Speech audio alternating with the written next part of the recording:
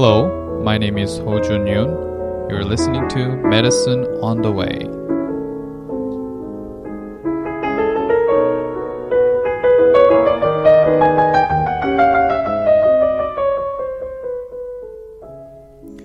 It is July 2013. This is episode number 9, and today's topic is reactive arthritis, or formerly known as Reiter syndrome. Reactive arthritis, or known as Reiter syndrome, is an acute non-purulent arthritis with preceding gastrointestinal or genitourinary infections. Reactive arthritis is under a category called seronegative spondyloarthropathy.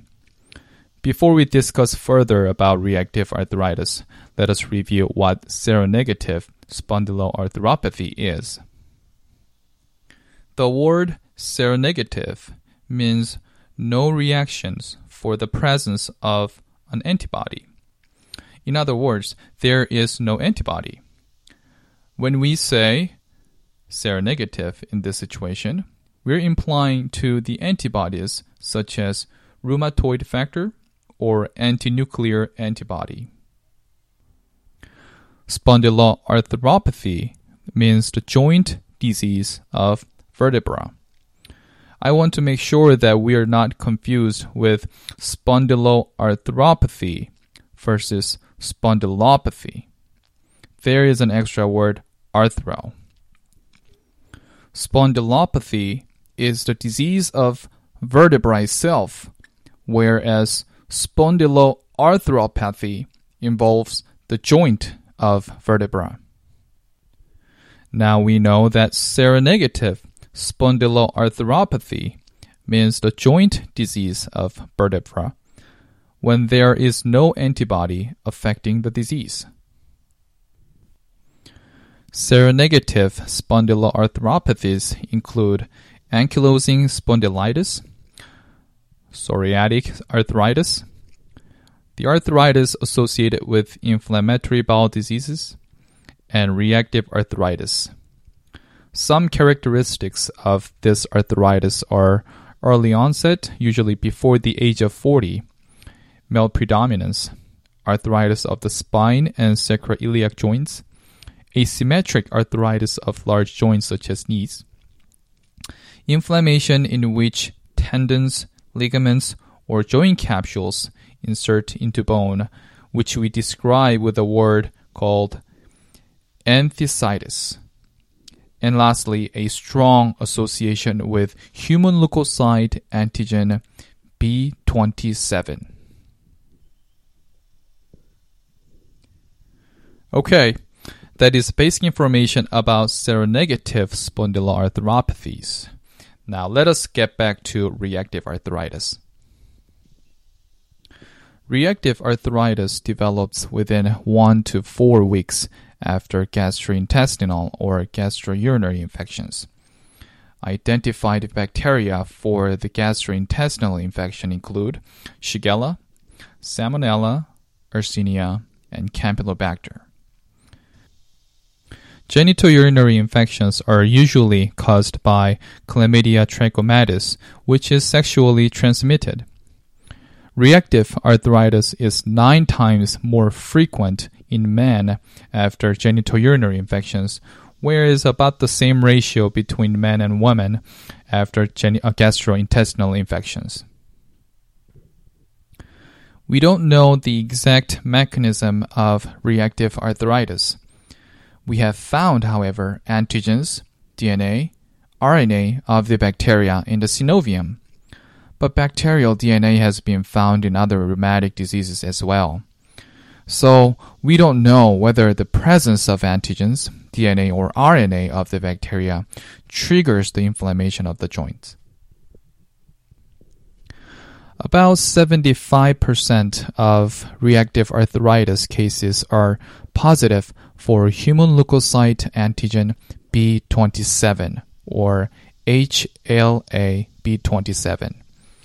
The pathogenic role of human leukocyte antigen B27 is mostly unknown, but it is believed that human leukocyte antigen B27 prolongs the bacterial survival in our body cells, or bring the infected leukocytes from the primary infection site to joints where then an immune response occurs.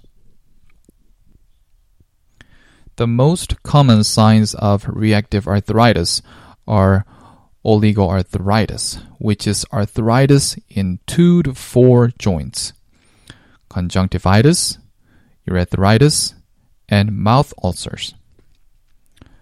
Arthritis is often asymmetric in the large weight-bearing joints, such as a knee and an ankle. And it may be painful that the patient cannot walk without any assistance. Diffuse swelling of a finger or toe is seen, and this you may know as sausage digit or sausage finger. But there is a medical word for that, and it is dactylitis. There are also sacroiliitis, tendinitis, and fasciitis, especially in the Achilles tendon insertion site. Urethritis may be present, especially in men. Prostatitis is common as well. Women can have cervicitis and salpingitis. We know these diseases may trigger reactive arthritis, but they can be there as a result of reactive phase of the disease. Ocular symptoms can range from asymptomatic conjunctivitis to anterior uveitis, which may result in blindness. Keratoderma blennorrhagica is characteristic skin lesions of reactive arthritis. It is vesicles that become hyperkeratotic, and they are common on the palms and soles. Succinate blenitis is another type of skin lesions on the glans penis. This is vesicles that rupture to form painless erosions. And lastly, nail changes include onycholysis. In lab findings, estimated sedimentation rate is elevated during the acute phase of reactive arthritis. Synovial fluid is inflammatory, but unlikely to grow any organism. The triggering infection generally lasts, but only until the onset of reactive arthritis. But it is possible to find serologic evidence of any infection by finding the antibodies against the bacteria. Polymerase chain reaction with first voided urine specimen can detect chlamydial infection. It is unlikely to see any significant change from radiographs in mild or early stage of reactive arthritis. In late stage of reactive arthritis, sacroiliitis and spondylitis can be seen. Unlike ankylosing spondylitis, which has symmetric ascending pattern of arthritis of vertebra, reactive arthritis shows sacroiliitis occurring anywhere along the lumbar spine. It is important to distinguish reactive arthritis from gonococcal arthritis because they both are associated with urethritis. Gonococcal arthritis tends to affect both upper and lower extremities without any back symptom. Gonococcal culture from urethra or polymerase chain reaction assay may help to confirm.